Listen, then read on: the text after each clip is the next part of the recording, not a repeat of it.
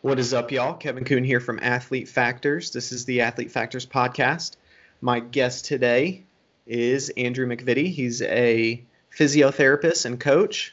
How you doing today? I'm all right, thank you. Yeah, good so far. Awesome. Well, you're coming from a long ways away for this conversation, all the way across the pond. Yeah. So thanks for making the time to do this. No, it's good. It's good we've been able to find a time when we're both up and Yeah. awake at the same time. I was a bit worried. What is it, 5 or 6 hours difference? So that can make things. Yeah. So not too bad, that is it. Yeah. But it can make things a little tricky. So, so if you will, for everybody watching and listening, please give us a little bit of your background, your like academic background, athletic background, and professionally what you do now. Okay, so I suppose athletically is the most important. I'm a lifelong really climber. I've been climbing now for 26 years, although I'm 45, so yeah, not all of my life. I've been coaching for 14 of those years. As the sport has grown, it used to be quite a bit of a backwater alternative kind of a sport. That people maybe didn't fit into team sports. They sort of fell into this, and it was a little bit of an alternative scene. Now it's mainstream Olympic sport this year. Gyms everywhere, both all through Europe and America. It's grown hugely, and with that has come the need for coaching. As the sport has become more and more popular, you get more people participating, taking part for longer, more frequently, getting injured, and then my other hat comes into play as a physiotherapist, and that that area has grown hugely as the sport has grown. I've been fortunate enough to witness that all the way through, from it being a quiet little alternative sport to now being a mainstream sport, and everything's just exploding at the moment in the world of climbing.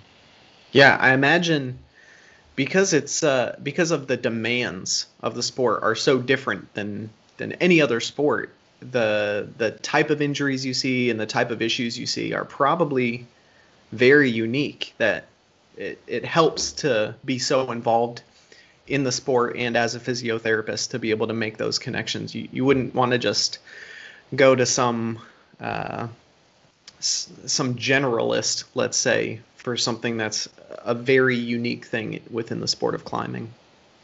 Yeah, there's certainly finger, hand related issues that definitely come into that, that aren't so common in other sports, really.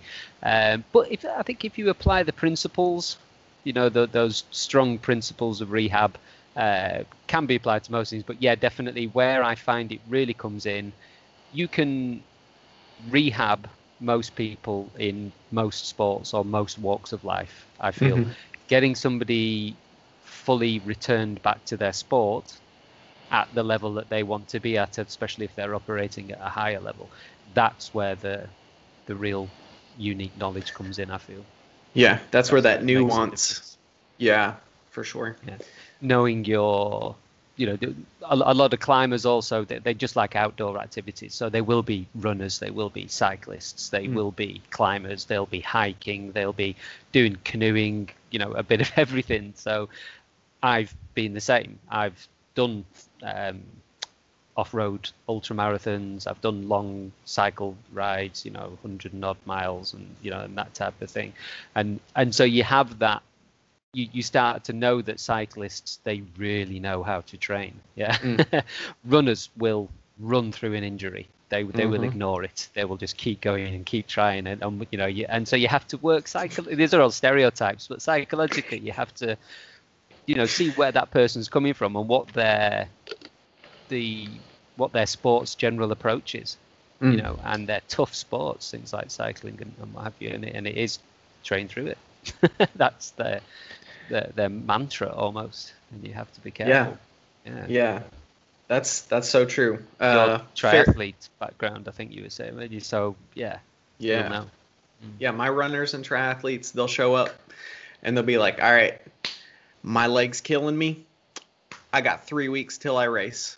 What are we going to do? And, they probably just came from their ortho who said, hey, I'm going to put you in a boot for 6 weeks.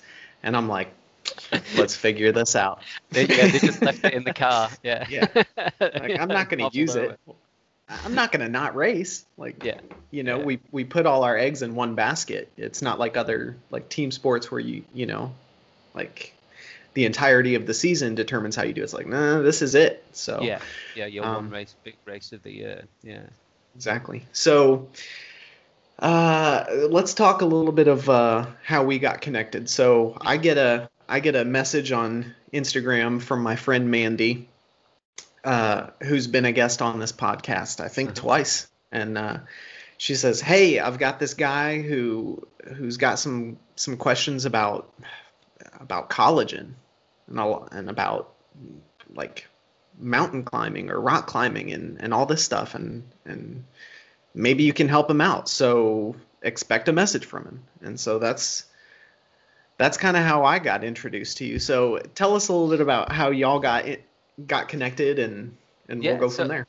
I guess as we were touching on before, climbing has grown hugely, and with that comes everything that surrounds a growing sport.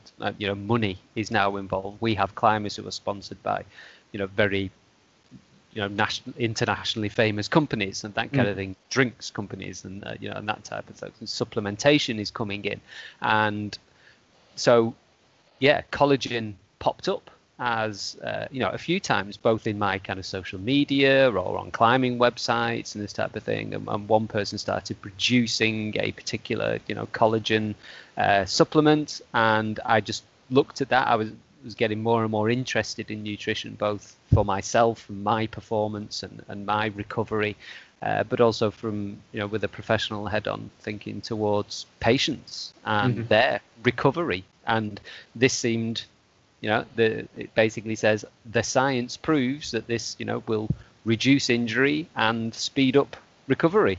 And I was like, whoa, this sounds amazing. But being 45, I'm a little long in the tooth. I don't believe all these things. So I started to dive into the science. Nutrition is not my thing. I'm a physiotherapist, but I can read a paper, I can critique a paper, I can see if this is this what the author's actually saying, and not quite was as a result of that. That's not quite what the author was saying, but there's so many ways to contact people now, and it was literally through Instagram, and I'd come across Mandy, and it was there is somebody who knows her stuff about sports nutrition. And actually through Instagram, I spoke to a manufacturer of a supplement, collagen supplement. I spoke to somebody who was involved in designing them. I've spoken to nutritionists like yourself and Mandy. And it's been brilliant just to reach out and have open conversations with people, to discuss the science. Which she was able to do obviously as well, and put me in touch with yourself. So it's just been a bit of a journey I've gone on, really. Yeah. So I was actually the vice president of R&D for a supplement company a couple years back. Yeah. And collagen was not something that I ever wanted to include in our line, but okay. But it's there. But it's there. It's everywhere, and it's becoming more and more popular in general with just muscle development and obviously the aesthetic side. It's everywhere. Do you want to improve the strength of your hair? Do you want stronger nails? Do you want better skin? Do you want, so there's that side. There's the side that is trying to address things like joint pain, osteoarthritis, things like that. And then there's also the sport performance side, the rehab side, the injury prevention side. So as a supplement ingredient, it actually spans a very wide spectrum of potential benefits, let's say. It's almost too good to be true, isn't it? When it comes to supplements, if you just read the marketing claims, then every product is too good to be true. Yeah, of course. Unfortunately, but there's caveats. Let's say there's like if we step back and look at it from the perspective of not does it work or doesn't it work, because like the using that as a measure of does a supplement do the job or does it not do the job, it depends. It depends on the timing, it depends on the dosage, it depends on the specific type of collagen, let's say. It depends on what your measurement of does it work is like. Yeah. So it's complex, but if like you who took the time to weed through this, if you're willing to do that, then you can get to some answers that will allow you to be able to practically help yourself, help your athletes. And so hopefully we'll be able to dig through the mud a little bit more today to it'd be good. Provide some more answers. It'd be good. Yeah, for sure. So what are some of the things kind of through this journey that you've taken? What are some of the main points that you've found? What are some of the, I guess, the big takeaways for you? The big takeaway to do with collagen. I mean, when I went through university and went through my training, you could become aware of how important collagen is to the body. Mm-hmm. Yeah, we are just full of the stuff, aren't we? In its different types, but predominantly types 1, 2, and 3. And so then it makes sense. You see that if I take this, if I am lacking in this, if I need some of this, then I take I supplement. I take protein powder. Mm-hmm. Because it's convenient, and I'm not against supplementation, mm-hmm.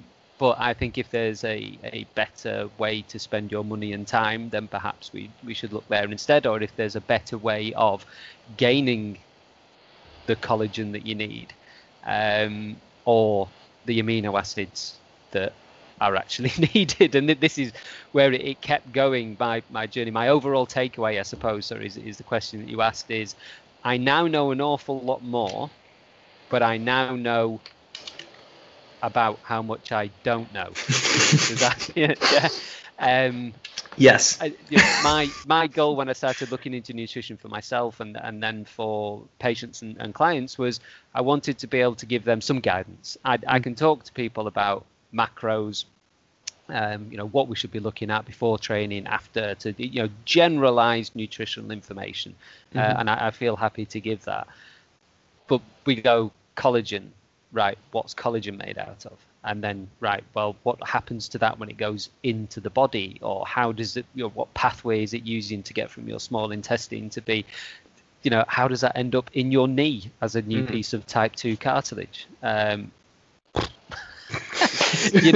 so every level you opens up another level, and obviously you guys, yourself and Mandy, are at that next level and beyond, and I'm at the basic understanding level, but you then realize why there is a need for specialists, like yourself, because we all can't know everything about everything, because it is just the information just grows outwards, doesn't it? And I'm no expert. Right.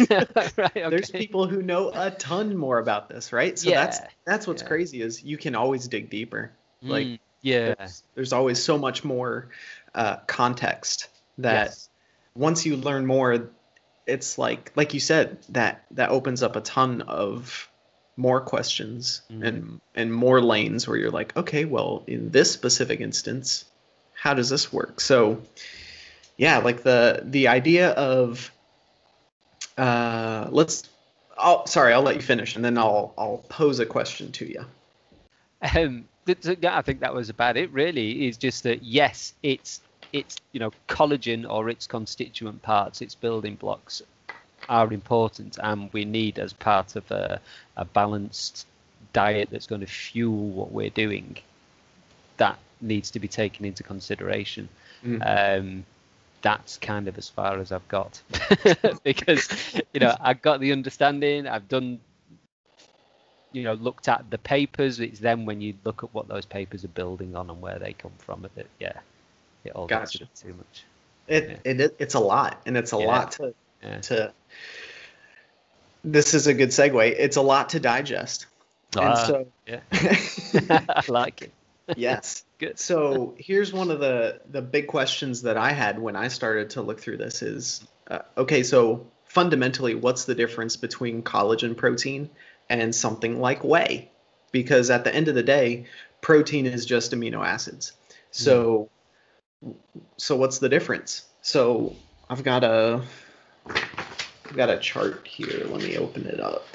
So it's just somebody took a look at the difference between 11 grams of bovine collagen peptides and 11 grams of whey protein concentrate. So not even the highest, what I would consider the highest quality type of whey, but a solid type of collagen peptides, which are different than other types of collagen. And this is when these things are stuck on the side of a bottle in the shop or on the website, and this kind of like hydrolyzed collagen, and it's like, well, yeah, you make that sound like it's some kind of super sciencey, exciting thing that makes this a better collagen than any other. It's powdered collagen. It's just a nice way of saying powdered collagen, isn't it? But there are some differences between the way that like you digest and utilize collagen from, like, say, a chicken drumstick versus bone broth versus hydrolyzed collagen. Ooh, and hydrolyzed collagen or collagen peptides can actually they're not broken down to the same extent, so that it looks a lot more like tendon or ligament by the time that it gets to the knee, let's say. Right. So there's less that has to kind of be put back together. So that's one of the differences. But that doesn't always mean it's better. So okay. but then that context has a context. Yeah. Exactly. So, but like when we look at the differences between just like generic collagen and generic protein, like whey protein, let's say, like the amino acid content in collagen is not impressive at all. Like from my perspective, the quote unquote sport performance perspective or the strength and conditioning perspective, I'm looking at what can deliver the highest level of leucine, because that is probably the most, that's the most important limiting factor when it comes to the quality of a protein. So like in 11 grams of bovine collagen peptides, there's like 300 milligrams of leucine. When I look at 11 grams of whey protein concentrate, there's like 1,100 grams of leucine. So like almost 4 times as much leucine. So like if your entire goal is to stimulate the synthesis of new muscle protein, why would you bother with collagen? It's not going to be helpful. It's relatively cheap, but like so is whey.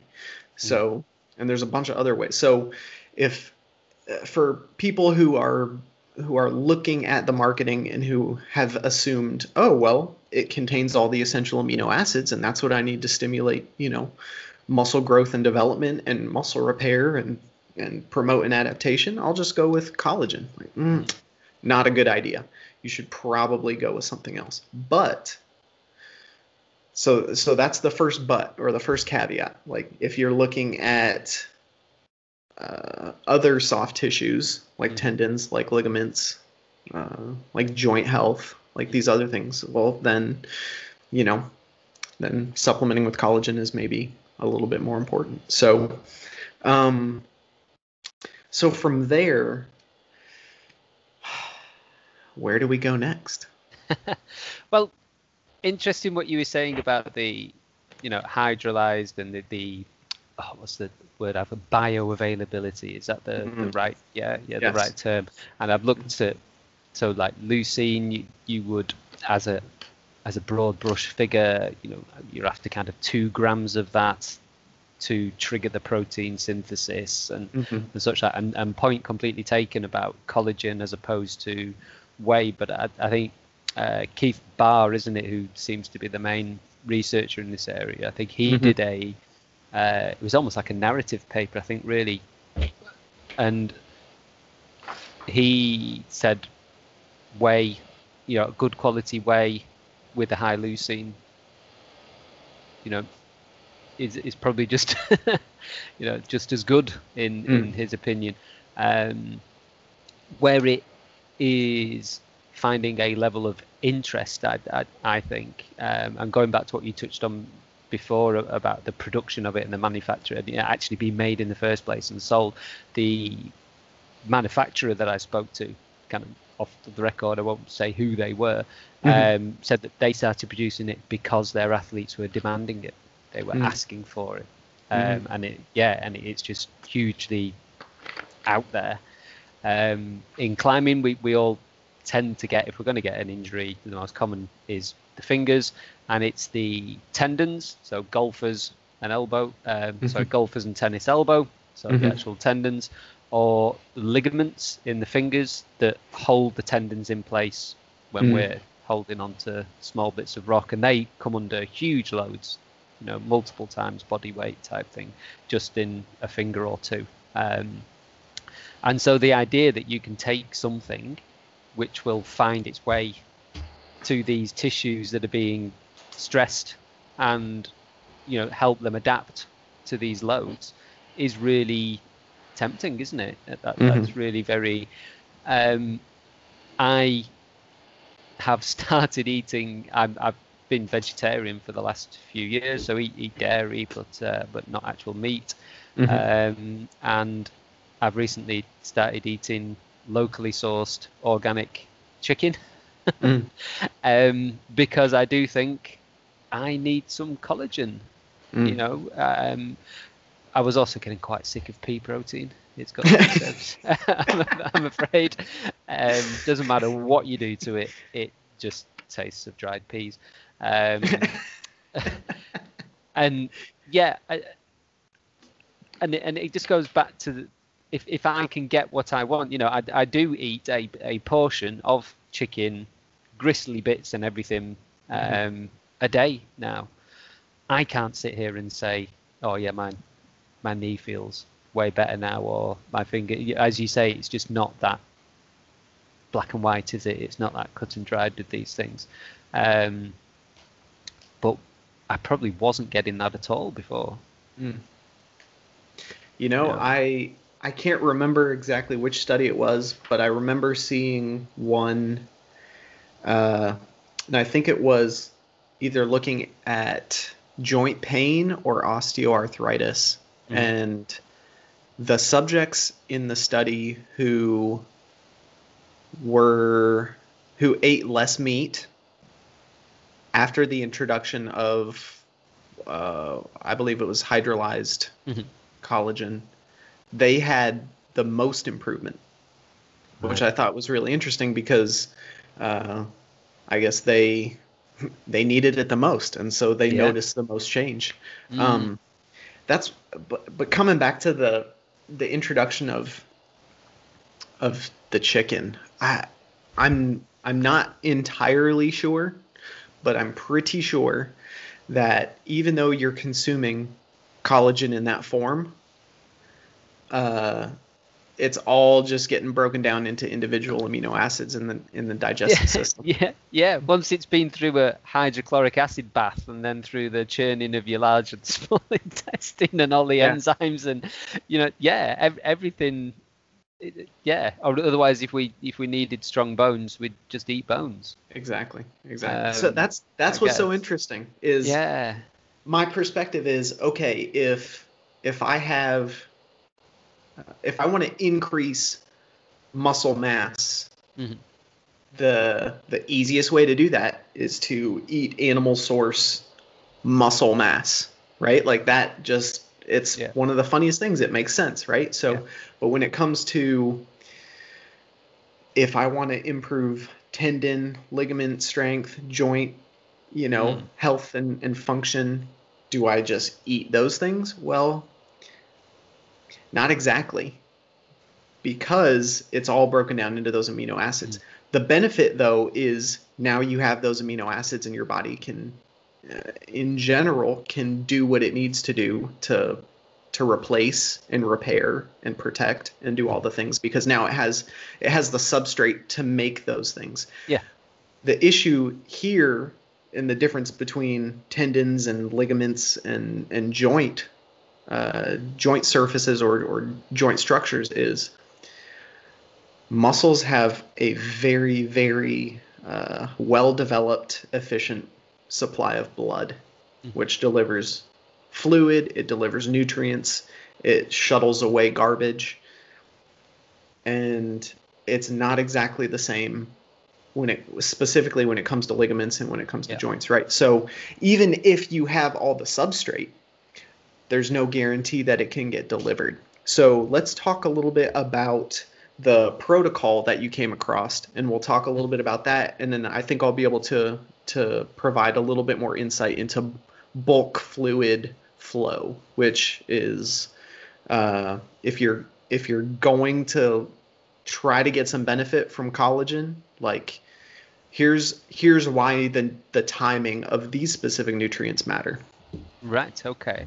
Yeah. And for me, the big takeaway from Barr's work isn't so much, he showed that if you ingest gelatin, you will have more gelatin, and the amino acids within your system. He then showed that if you exercise, then the synthesis, or they've certainly found markers that are related to increased collagen synthesis within the blood. And then if you apply the serum from that blood to a engineered ligament, I mean, this is where it's not quite so great. But you read it and you think, this all makes sense. That ligament became functionally stronger, and such like, and took up the collagen. What came out of that for me is the intermittent exercise of 10 minutes or less duration. Load isn't particularly important, so even if you have an injury, you can just go very light, or even exercise other body parts. You get your just to get it flowing. To get everything going for 10 minutes, 3 times this in a day. The jump separated rope? by about 6. You just had to skip him.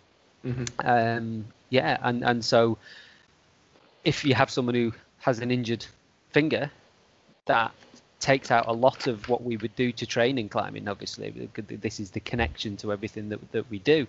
But if I can even get them jumping rope for 10 minutes 3 times a day, and take this supplement and say, don't worry, this will be stimulated, we're doing something. Yes. There's other things I would be doing as well, but that for me was the takeaway, that we have a proven protocol that allows our body to uptake collagen if it's there. Yeah. Or, as you said, the substrate, the building blocks, if they're there, it'll go for it. For sure. No, I think so this was they did 2 different amounts of gelatin, right? Was it like 5 and 15? And there was a definite correlation between 15 having a higher uptake and a higher amount within your blood. Yeah. And so this was vitamin C enriched. So I have no idea the specific product that they use, but I'm sure it wasn't Jell-O, right? So before people jump onto eating a Jell-O cup every day, probably not going to do it. Ahead. Yeah. Even though gelatin is basically just cooked down collagen. That's essentially what it is. I went to the supermarket when I first started looking into it, down the home baking aisle, and there it is, sheets of gelatin, and I was like, oh, is it that simple? Because I know this marketed collagen supplement I was talking about, the dosage that they recommend and that type of thing, you're looking at $80 to $100 a month, because Wow. it's had extra leucine added to it for the synthesis. It comes with vitamin C, so all you need to do is just take that. Whereas then you look back at Barr's research, and he was gelatin of whatever form it was, and some Ribena. Yeah, doesn't have to be fancy. No. And that was what got me thinking, hang on, this doesn't have to be, I'm not against supplementation, but $80 to $100 a month on something we're not even certain what the dosages are and that type of thing. But we do know, going back to where we do know the protocol. Yes. We know that works. That's powerful. So when it comes to the protocol, let me just pull up my notes here. So bulk fluid flow. So in the same way that like weather patterns change because weather likes to shift from like areas of high pressure want to move towards areas of low pressure, right? So when it comes to like the lymphatic system within the body, like that's basically a passive system. You can work through that by muscle contraction, right? So that helps kind of move things along. Bulk fluid flow is essentially the same. So when you're moving, the pressure around joints, the pressure within joints, the pressure, extracellular pressure, intracellular pressure, all these things are shifting, and that change in pressure allows certain nutrients and certain amounts of fluid to cross specific barriers. So in looking at the way tendon injuries happen, and the way that scientists have been able to figure out how to speed up these types of injuries, repairing these injuries, and proposing new ways to look at how to fix these things. They've looked at bulk fluid flow, and if you deliver nutrients into the bloodstream at specific times so that they're peaking at the same time you're exercising or moving and causing, like if the nutrients are there, that doesn't necessarily mean that they'll all get to where they need to be, but you can increase the amount that will be delivered into a joint, let's say, if it's there during these times of bulk fluid flow, when these nutrients have the potential to shift from extracellular to intracellular, from outside the joint to inside the joint, from things like that. So I think that's really the secret to the protocol is, maybe there's a couple secrets. So the combination of vitamin C with the collagen or with the gelatin made it so that it's much easier to attach collagen fiber to collagen fiber when it's either lysine or proline. The specific amino acids are already in their oxidized form. So hydroxylysine, hydroxyproline. That's what vitamin C does. It allows those specific amino acids to be oxidized so that these collagen fibers can like stick to other collagen fibers. Yeah. Right. Okay. So they already have that part. So when I believe that when you're ingesting hydrolyzed collagen, it's essentially delivering it to the body sort of in that form where it's ready to go. It's much easier to just lay down these fibers. Okay. So that's one benefit. The other benefit is, as I mentioned earlier, when it comes to digestion, they found that collagen peptides or hydrolyzed collagen, you can find it in the bloodstream faster versus just collagen by itself. Okay. So you're speeding up that amount of time so that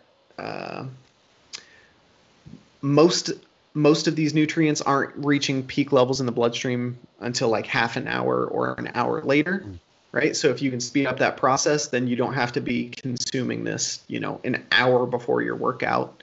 Now you can consume it 10, 15, 20 minutes before, and now Yeah. you're going to get the same effect. So they've got that sort of situation going where now you've got the collagen, you've got the vitamin C, so you've got it set up to where it can lay down a whole lot faster, and then the exercise, whether it was jumping rope or whatever activity that you're going to do, you're stimulating those specific structures, the tendons, the ligaments. They're doing some sort of work, even if it's not the target that you're looking for, right? So you're stimulating the synthesis of new collagen formation. You've got the structures, you're putting those together, and now by doing that exercise, you're also eliciting that bulk fluid flow. Okay. So I think it's really the combination of those things that allowed them to then pull that serum, throw it on the engineered ligament, and boom, they're seeing benefit. Is it the exact same outside the body as it is inside the body? We don't know, but no. You're definitely doing yourself a favor. In my opinion, I think it's a good idea to do. But if your diet is, say you've got all the amino acids covered, you've got your, was it glycine, proline, hydroxyproline, is it, that make up collagen? So I'm eating my chicken every day now. I'm gnawing on the bone and getting all the gristly bits, all that good stuff. So that's, if my body requires that, it's already there. Is that, so would I still need to supplement? I would definitely encourage an athlete or whoever, not as a rehabilitation, but just in general to have a connective tissue health session, to be giving these little interventions quite often. So if you feel somebody's got it covered, when would you bring a supplement in would be a much better question. So that's a good question. In general, so when I mentioned kind of before we started this that I wrote a chapter in a friend's book kind of all about this stuff. So when I'm prioritizing things, this is the order that I do it in.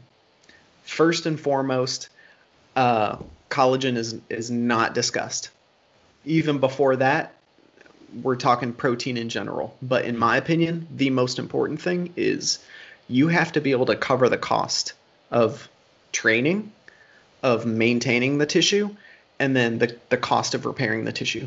So I don't care how much collagen you're supplementing. I don't care how much protein you're getting throughout the day.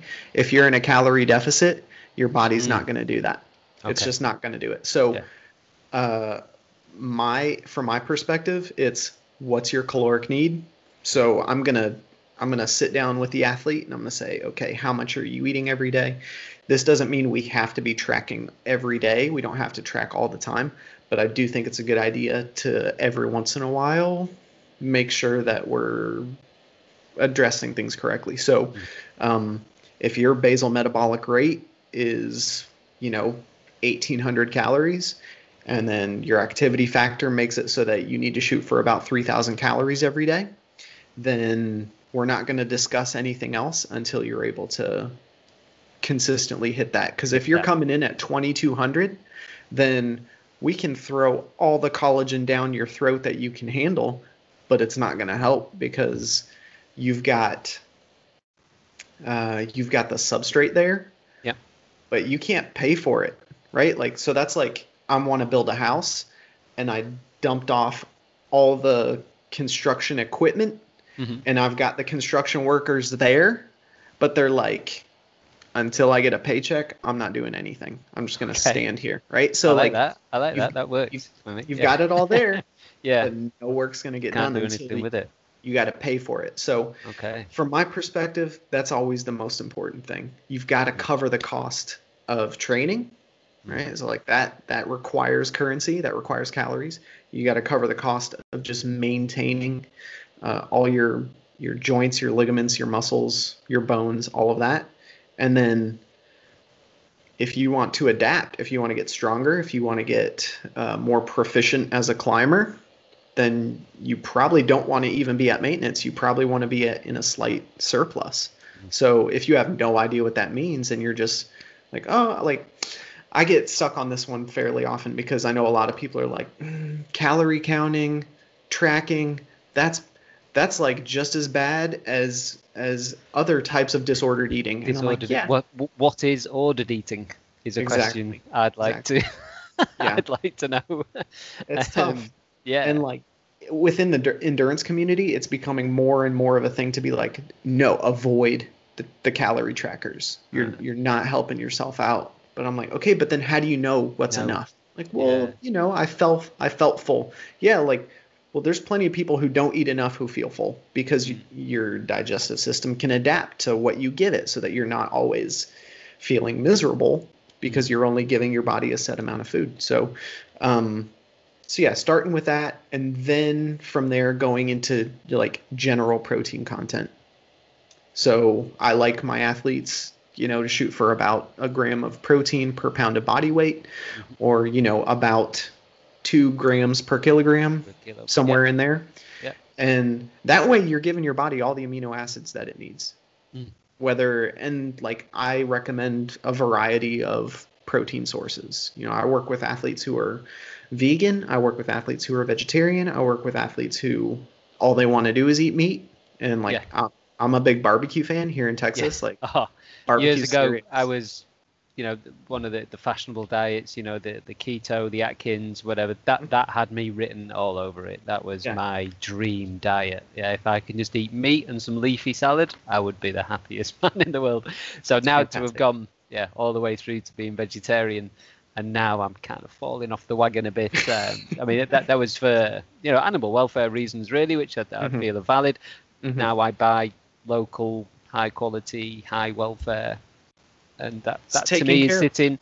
Yeah. Everybody always seems to be. It's got to be 100% of one thing or 100% of the other, and you can't be in between. And it's like I'm doing what I feel I'm able to do, and that I'm happy with, and that's me. And you're different, and the next person is different, and we shouldn't all be.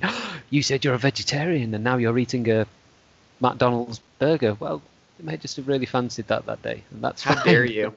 How dare you? Yeah, that's fine, isn't it? But that really, interesting. And this is the process that I went through myself personally. I did calorie count. I can now in a day pretty much guesstimate how many calories I've had because I now know how much are in and what a portion looks like. And we habitually eat quite a lot of the same foods, don't we? I think. Yes. I make sure I get a good spread, but I know really. I feel, but originally I increased my calories by 100 calories a day for a week, see if anything would happen to my weight. Didn't. I had to do that 4 times, 400 calories a day before I actually thought, I think I may have put some weight on. Yeah, maybe. Yeah, and it was a very small amount of weight, and so that for me, I was like, okay, I need to be actually here. I've been down here. Did I feel better for it? Yes. And then my next was to sort out protein, and the way I did 1 meal a day. I just got my breakfast sorted. That was my focus to start with, and then once I felt I had breakfast, then I started looking at my lunchtime meal. And just piece by piece, isn't it? But when you're systematic like that, it tends to be a whole lot easier. But a lot of people like they try to jump in and do everything. Like, it took me until I was in my mid 40s, before I was like, okay, why don't I approach this instead of just going, I'm doing that diet, and as of midnight tonight, I'm going to wake up tomorrow and follow an entirely different diet. But I mean, I look at that now and I'm thinking, wow, because I live to eat, not eat to it. I love my food. And to change everything is, nigh on impossible, isn't it? Which I guess is why so many things fail, or so many people. That's the truth. Like when you try to about face, like completely change something overnight. It's just it's behaviors take time Mm. to really Yeah. sink in. And so if you can chunk it and make like adding 100 calories a week for a couple weeks, that's beautiful. That's perfect. Like that's how I work my clients up to a Yeah. calorie goal. That's how we Yeah. work down to a calorie goal. Like if I've got a client who wants to lose weight and right now they're set at 2,500 calories, then next week, depending on what their basal metabolic rate is, because I often don't want to go down that low. Mm. Um, Depending on their activity, the number of calories they're burning, depending on a lot of different things. Like I'm dropping down 50 to 100 calories a week on their way down to a set point. Okay. I don't like that's one way I do it. I know tons of people have success in a bunch of other ways, but if I know your basal metabolic rate is 1800 and we're at 2500, I can get you to lose a lot of weight really quick if I take you right to your basal metabolic rate or below that. Yeah. But Yeah. that's probably not going to be helpful in the long term if we're still trying to make athletic adaptations Yeah. or make you not hate yourself or So yeah, or enjoy or life. hate me. Exactly. Yes. Yeah. Yeah. So a couple of times I've gone through the process of really upping my protein, dropping the calories back down to where I know, and it's been successful. I'll follow that for uh, sort of about 11 days, have a 3-day break, do it again for another 11 days, and then that. But I have just gone from here back down to there. I've never thought to gradually step down. Takes That a lot makes a longer. lot more sense. Yeah, but I will have a plan in mind. It will be, say, for a climbing trip where I want to perform, or it will be for a particular season of the year. We're coming into climbing season now here, and so I want to start performing after a winter of training. And so I haven't been calorie counting so much, and yeah, I need to lose a bit. Yeah. So like the way that I would set it up is to look at an 8-week time frame or a 12-week time frame and say, okay, I'm at 2,800 calories and I'm going to work my way down to 2,000 calories. And that's going to be, 2 or 3 weeks maybe before a specific competition so that I have a buffer. I've got a window to make adjustments as I need to. And the goal isn't to get down to 2,000.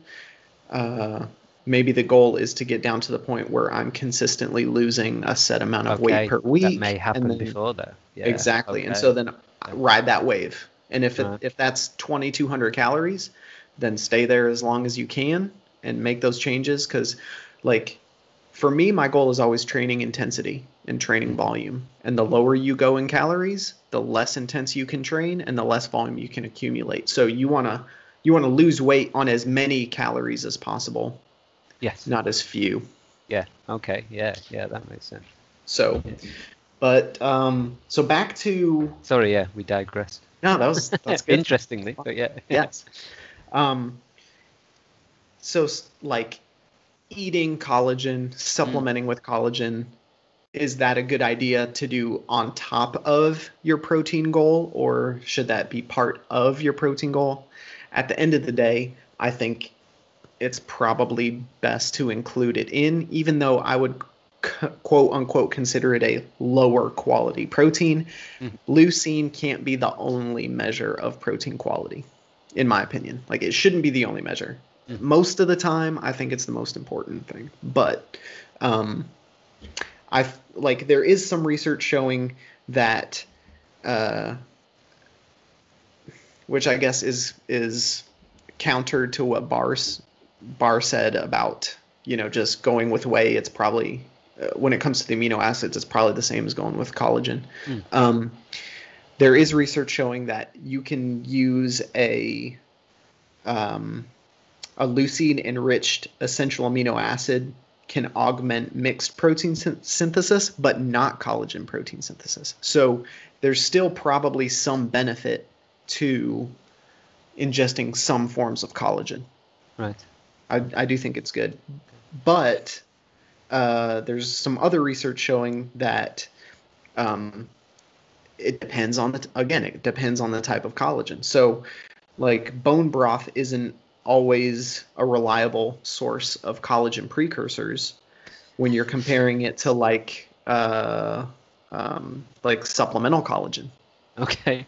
So in my So freezer, every day when I eat my piece of chicken, which is normally a thigh or a drumstick, and yeah, in my freezer is now full of this bag full of bones that I was going to make some bone broth out of. Maybe I won't bother now then. Yeah. but here's the thing. Here's the thing. Maybe that is still going to be good for your skin and your hair and your nails. And it's like, you Okay. know, Yeah. it's still good in general. You're not like It's going to make you're a not nice stock for a chicken, it's going to taste good. soup. Yeah, yeah. Exactly. So man, it's so easy to get trapped into these or like backed into a corner. Like, well, if it doesn't do this, then it's not good. Like, yeah, but it does all these other things too. So if it wasn't worthwhile, then you know, then our ancestors probably wouldn't have wasted the time eating it. And we've adapted because of the diets of ages and ages back. So our body will figure out some way to utilize it, I'm sure. That's kind of how I feel about it. So once I've addressed calories and then protein in general, and then hey, make sure you're getting some sort of plant source protein, and then that's probably a good idea to also work in some sort of collagen based protein. Then I make sure my athletes are getting enough vitamin C. Like Right. if you want collagen formation from those amino acids from regular protein, I say regular protein, like non-collagen protein. Yeah. Like you can't be vitamin C deficient. Like you're Yeah. gonna get scurvy and you're gonna have issues with But all your yeah, tendons and ligaments. I guess because it's not really around so much now, hopefully, scurvy. Yeah. Yeah, it was only through researching this that I learned basically it's a breakdown of the extracellular matrix, isn't it? And the collagen and Can't so hold therefore together. organ failure and all that type of thing. Yeah, and I just thought it was something to do with sailors back in the olden days when they got bad teeth and and then they died or something. Yeah. But yeah, hugely important, and that clears up exactly where I was aware it helped the process. I didn't know, actually in what way. So that is interesting to know. So yeah, it's that it's the presence of vitamin C that helps with that Binding. yes, the oxidizing those certain amino acids so that they can bind, so that they can stick together. So it's so unique, in my opinion, the differences between like muscle protein and the way that muscle fibers look. And we get the cross bridging, and we've got actin filaments and myosin filaments, and it looks so different compared to like a tendon or like a ligament where it's just collagen. It just looks like spaghetti. It just it's just thrown together. It's so interesting to me. But I have often, this has been particularly with tendons, and they need loading as part of the repairing process in order to align those fibers, isn't it? And to bring them from being this mess to being so that they can take the forces in the direction that they need. And and I've often thought that seems a bit haphazard. Why? Why is if the body can make all these other fantastic honeycomb structures in the bone, and if you see, I find things like a knee cartilage, for example, it's a beautiful thing when you actually see it for real. It's like, wow, it's amazing, the body made that. And but collagen, just throw it in there. Just throw it in there, it'll be fine. Not sure where. But somebody got lazy. It made me think. Actually, there is, and it may be along the lines of this hydrolyzed and this certainly the undenatured type 2 collagen. Now, I found a study that instantly got my alarm bells ringing, because it was sponsored, made by a manufacturer, which isn't always a bad thing because they did actually declare, we are openly declaring this, but it was an absolutely kind of gold standard, double-blinded, randomized control trial. I've made a note. It is Lugo et al. 2016. 191 participants, all diagnosed with knee osteoarthritis. Took 40 milligrams of undenatured collagen type 2 a day. There was a placebo group and also a group taking glucosamine sulfate. Fantastically run trial. Won't bore you with all the details. I've been through it about 3 times going, there'll be something in here. I'm going to find the thing that proves that this is all rubbish. No. Significant outcomes in a score called the WOMAC score, which is a well-recognized knee function and pain related. All of its subscales. It was just like, yes, this is statistically significant, and also some real world benefits recorded as well. And that got me thinking to the point where I've bought some, because that literally, it was £20, wow. $25 or whatever for a month's supply. And I self-diagnosed, but as a physiotherapist, I know I have OA, osteoarthritis, in my left knee. I had a cruciate ligament reconstruction there, so 20 odd years ago. The knowledge wasn't quite the same as it is nowadays. It was don't do anything for 6 weeks and then throw your crutches away and get back to life. Jump right back into it. Yeah. You're ready to go. Yeah, no help, no physio, no nothing. But this seemed really quite powerful, and there's been a further meta-analysis done at a Mexican university that agrees with the fact it reduces the WOMAC score significantly, statistically. Yeah. Was this like 3 months, 6 months? Was this a longer study?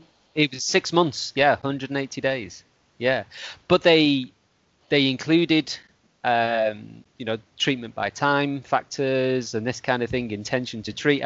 I was looking two-way ANOVAs, which is not my field. Statistics is not for me. Stats, but I was thinking, like, have they formed some bias here accidentally by that can even happen through treatment by time, which is actually meant to stop bias between groups, isn't it? But and I've not been able to pick a hole in any of it, and it kind of looks good, and it's at the kind of cost where I would feel happy to say to someone, give this a try. It's not going to break the bank. It's not $80 to $100 a month. It's £20. £20 actually was enough for myself and my partner. Wow. She's taking it as well. That's awesome. What blows my mind about that is the difference in the type of collagen, and then the dosage. Like for these other types to be effective, you're looking at 10 grams, 15 grams. And now we're looking at milligrams. 40 milligrams. What? It's amazing. Yeah. And I can only figure, and it pinged back in my head when you were talking about hydrolyzed and how actually that can be an advantageous thing. It isn't just turning it to a powder. It is about how broken down it is. And so this undenatured, again, that opened up a whole book to me that I was like, I'm going to have to spend as long again just researching what that means. And so but I'm guessing it's kind of still in its natural building blocks and therefore a bit more readily available. Yeah, and I think there's differences between how type 1 and type 2 and type 3 are broken down and utilized, within digestion. So that was all type 2 collagen, correct? Yeah, and so they're looking, I'm guessing, particularly at knee cartilage, which is why they went for the knee osteoarthritis. But for something that's, we know it's very slow to heal. Cartilage can adapt. We used to think that it couldn't, but it definitely does, and it can repair and it can heal and that kind of thing. But it's very slow, and they did nothing else. These participants in the trial, there was no, because often it'll be like they did placebo with exercise or this with exercise. No other confounding factors. It was carry on as in your normal lives. Don't do anything different. But take this every day. Wow, it's incredible. Yeah, I don't know. Yeah, I don't know. That's really interesting. So along those lines, something else to consider for knees specifically. I think the most research is kind of done in this area. Omega-3s. Yeah. So in addition to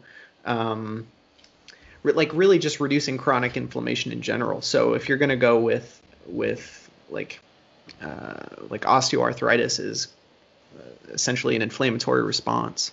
So going with increasing your omega-3s has a lot of benefit. Like I know some people shoot for like 3 to 4 grams per day, and they have a ton of benefit from that. There's a ton of anecdotal evidence, but there's also some legit research into that area. So that's another thing that I recommend. In addition to, calories, like hit your calorie goal, hit your protein goal, get some collagen, make sure you're not deficient in vitamin C, make sure you're also supplementing, get your blood work done, see if you're deficient in zinc, see if you're deficient in manganese, because these are also going to play a big role in soft tissue function and production of collagen to repair those things. But then omega-3s, and make sure you're also including other things in your diet that will help reduce chronic inflammation, like green tea extract, curcumin, quercetin, is that the things the like that. Turmeric thing. Is that I mean, this is another one that's every health food store, every supermarket has a little section of vitamins and supplements and whatever. And so your fish oils are always there, cod liver oil and that type of thing. So omega-3 is fair enough. But now there's, turmeric's always there. Curcumin is a very powerful anti-inflammatory. Okay. So a lot of things like zinc is it has a hard time getting into individual cells. Like there's different forms of zinc when you supplement, and some are more bioavailable than others, and you can basically increase the bioavailability of just about all of those types of zinc and other vitamins and minerals as well, but specifically zinc, if you combine it with an ionophore. And so curcumin serves as an ionophore. It'll actually help chaperone zinc into cells, which is, right now, I'm not a health expert. I'm not an expert when it comes to COVID, but other people who are experts have said that combining zinc with some sort of ionophore helps pull it into the cells, and zinc is really powerful at fighting off viruses. So I'm not recommending anyone do this, but what I do every morning is I take my zinc and I take my curcumin pills. Right.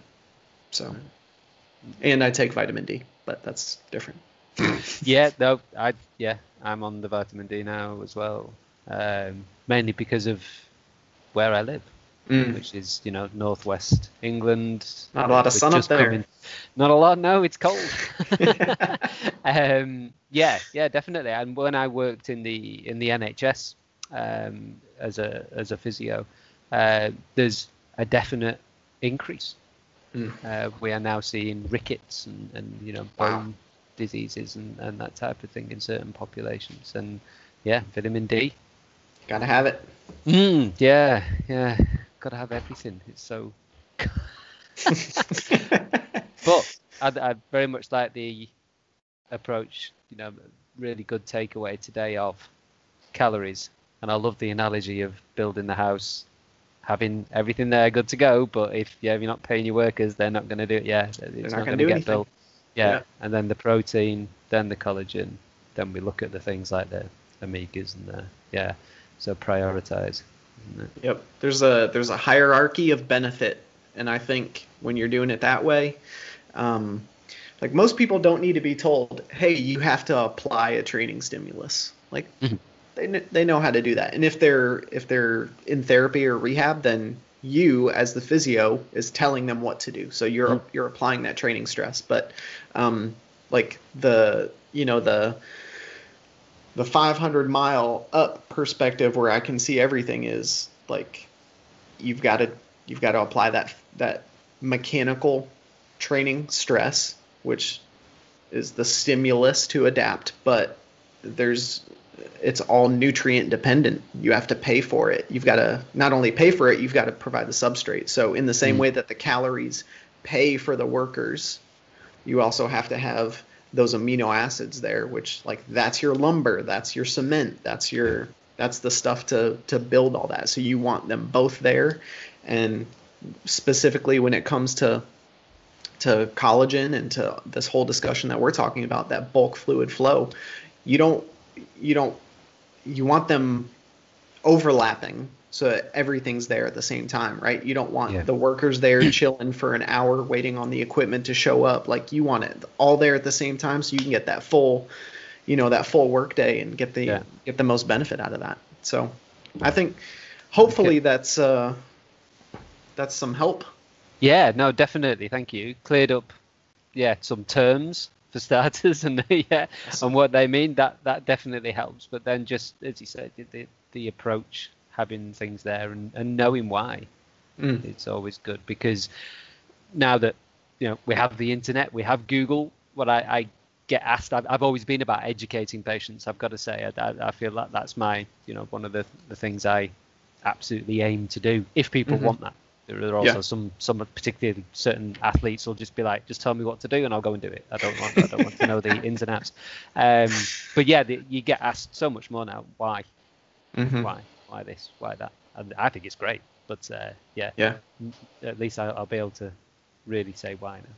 Yeah, and that's one of those things. I get asked why all the time, and there's plenty of times where I've said, I don't know. Let me get back to you. Yeah. And that's the best. I think that builds trust. That builds confidence that what, this guy's not just going to make something up. So I think that's important. So definitely. Well, Andrew, I've really enjoyed talking with you today. Brilliant. No, thank you. I'm going to have you on again in the future to educate me on how you train climbers. Like I want to know. It's an Olympic sport now. There will be numerous climbing gyms in Texas. I'm sure there are. So definitely. There's a nutritional background to it now. There is, the sports science behind climbing now is just going through the roof. So for sure, I can talk about that. Yeah. Sweet. Well, let's make that happen in the future. Okay. And again, thank you so much. So how can people watching and listening, how can they follow you? How can they reach out to you if they have questions? So Instagram is probably the best now. At Process Physiotherapy is my handle on there. But I don't output very much. I feel if I've got something to say, I'll say it. I don't think I've ever had a referral from somebody saying, oh, I saw you on Instagram. Could you treat me? And so I don't feel the need, to go on there constantly. I check it every day and that kind of thing. And I like having to say this whole collagen thing came through Instagram really, and reaching out and talking to people. And I find it brilliant for that. But there's not that many posts on there. Awesome. Well, that's all right. But hopefully what there is interesting. Quality over quantity. Yeah, that's what I'm aiming for. Yeah. Awesome. Well, like I said, I've really enjoyed the conversation. Thank you so much for taking the time to do this, and we'll have you on again in the future. And everybody, go follow Andrew and reach out to him if you have any questions. And for sure, we'll go from there. Always good. Thank you very much, Kevin. My pleasure. It's been great. Alrighty, y'all. Thanks for watching and listening, and stay tuned for next week's episode. Adios.